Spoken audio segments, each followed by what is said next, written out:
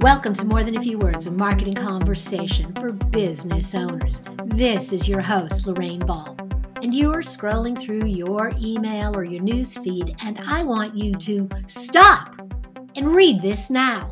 Did I catch your attention? Did that little bit of emphasis make you sit up in your chair? I hope so. And when you're actually doing those things, I want you to sit up and pay attention to your subject lines. And so that's why I've invited Nicole Krug to join me today. She's the founder of Social Light, and she has been helping make the internet a friendlier place since 2009. She's been providing tools and training for small business owners so they can be successful online. She helps her clients hone their digital marketing strategies to bring more exposure to their brand while boosting their bottom line. Nicole, welcome to the show. Lorraine, it is such a pleasure. And you say that so musically. It makes me sound so much better. I love when other people read my bios. I'm like impressed and I think, wow, who is that? I know. Doesn't it sound like you get that little boost for yourself?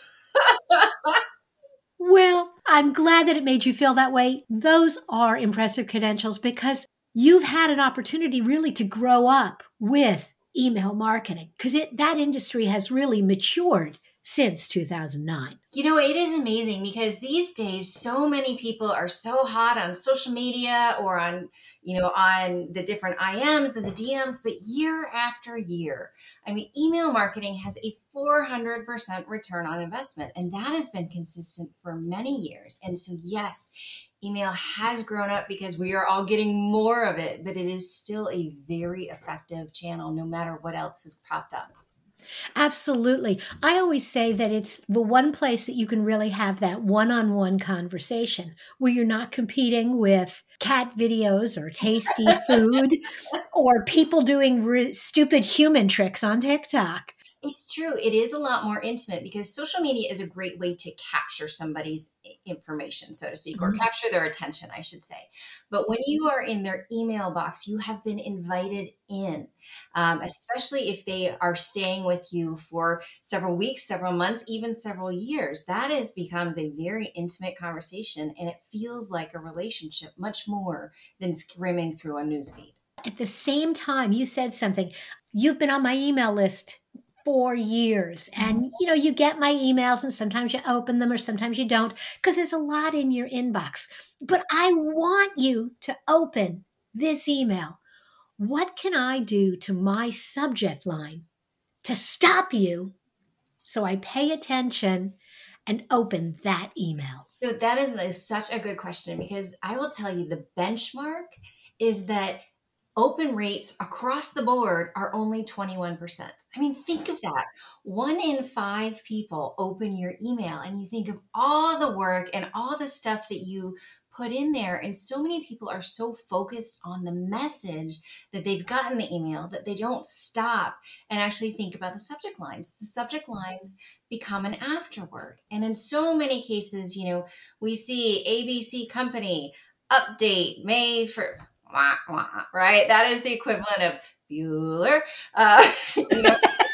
This is just like, there's nothing in there that says it is exciting. And so you don't want to be, you generally don't want to be very clickbaity, right? Like clickbait every once in a while, as long as you can back it up, right? It has its place. But this is like if there is the most important thing in email marketing, the subject line is it. Because if they don't open your email, everything else is for naught, right? Absolutely. It's funny because it's email and anything that you're writing, advertising copy, blog posts, newsletters. Somebody once said that you need to spend as much time crafting your headline or your subject line as you do the rest of the content. And I think that's even more important, like you said, in email. Well, absolutely. And you think about the fact of, without throwing a million stats over there, right? The average person gets more than 200 emails every day. And then you think about the fact that more than about 2/3, 70% of email is answered on your mobile phone. And you have to keep in context, right? Of that when you're on your mobile phone, you only have half an eye on it. You're half the time you're in the line of the store, you're waiting for meetings to start, you're sitting in front of the TV. And so if some subject line is not interesting enough to stand out, people are just going to pass you by. So, some quick rules of thumb to kind of get it going is make it compelling. I mean, that ABC company update, that does not do anything for anybody. But you can go into something like, why your 5-year-old is more digital than most CMOs, right? That's interesting. You ask a question, like you get, and you kind of say, well, I don't even have a 5-year-old, but I want to know why they're better than CMOs, right? But I love that particular technique because it is a question, but it's not a question. It's kind of that Jeopardy question. And people, I think, sometimes are a little overwhelmed with all the questions, but that headline promises an answer. It is. And that's the whole thing, is that you want to give them essentially a hint of what's coming in, because ABC update doesn't mean anything to me. It doesn't, that tells me, okay, maybe if I have 10 minutes down the road, I can read it. But if you tell me there is a sale, if you tell me there is an event near me, if you tell me I can answer that hot burning question of yours, whatever it is, I am much more inclined to open it. So you not only want to make it compelling, you want to highlight the value of what's in there.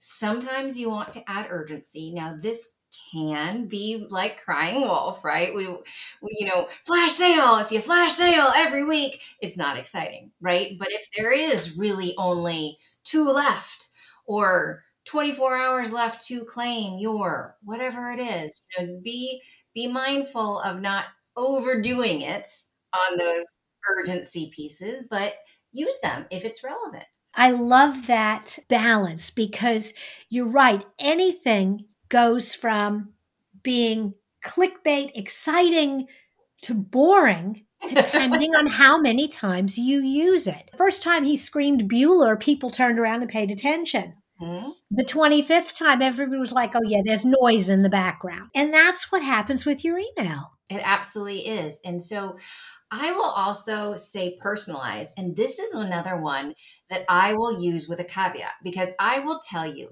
anytime that I see my name in a subject line, I know that's spam. I know that is somebody trying to sell me something. And so personalize, use that with a grain of salt. When I say personalize, I mean personalize to your audience. If you can capture zip codes or states or something, because let's say I am speaking in Las Vegas. Nobody in New York cares because they're not going to be there. Nobody in DC cares, but maybe somebody in and around Las Vegas or wherever it is, where there's, a pop-up shop, there's a special event, whatever it is, if you can personalize to something specific to your audience, that's where the gold is. And that's where the magic happens. And so that really speaks to a whole different conversation, but that idea that you have to segment your audience, yes. You have to know who the people are. One example that always pops into my head is a veterinary clinic had 2 lists for cat owners and dog owners. Mm-hmm. And so Smart. They might have the same newsletter, but the opening line, information for your cat, taking care of your dog's health, everything else I read, and I was fine if there was an article about a cat or a dog in there, as long as there was something for me as a dog owner. In order to do that, it takes more work than just throwing everybody in a list. It does, but it's so interesting because even if let's say you segmented men, women, right? Because, these days emojis are everywhere, right? So let's say you want to think about it. Women react better to emojis than men do. Now there are, again, you can get into age groups because, the under 35, under 40 is set better. That might be harder to pin down. But if you can at least get men and women and you segment that, the email can be exactly the same with 2 different subject line for each one emoji, one non-emoji. Mm-hmm. That those little tweaks can make a difference. Awesome. Are there any, as we're kind of wrapping up, are there any words that I should definitely consider or definitely avoid in my email?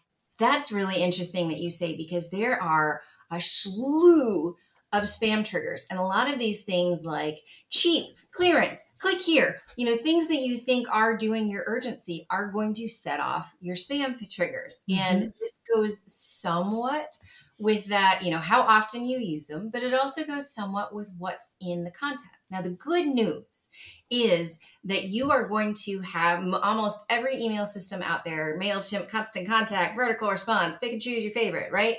They all have spam checkers. Use them. Let them use them and see if they come up. Now, and it will not only tell you if a word triggers something, but it'll also tell you how serious it is. And so, sale might trigger something, but you say, okay, it's only a 0.1 point against me. I can take that, right? And you go forward. But these spam triggers are smart too, because some people think they're going to do S space A space L space E. No, that's worse. I had somebody who replaced the S with dollar signs. That's even worse. Oh, yes. So you want all caps or all that. That's maybe where you look for your exploding emoji, right? To make something more exciting or all that. But so I don't know, if there was one magic word we could use, that would be great. That is where you kind of pull into your own analytics and see what subject lines are going best. But there are definitely the no-nos. And so we could spend another 10 minutes listing them all. So I'm not going to do that. Just encourage you to use your spam checkers.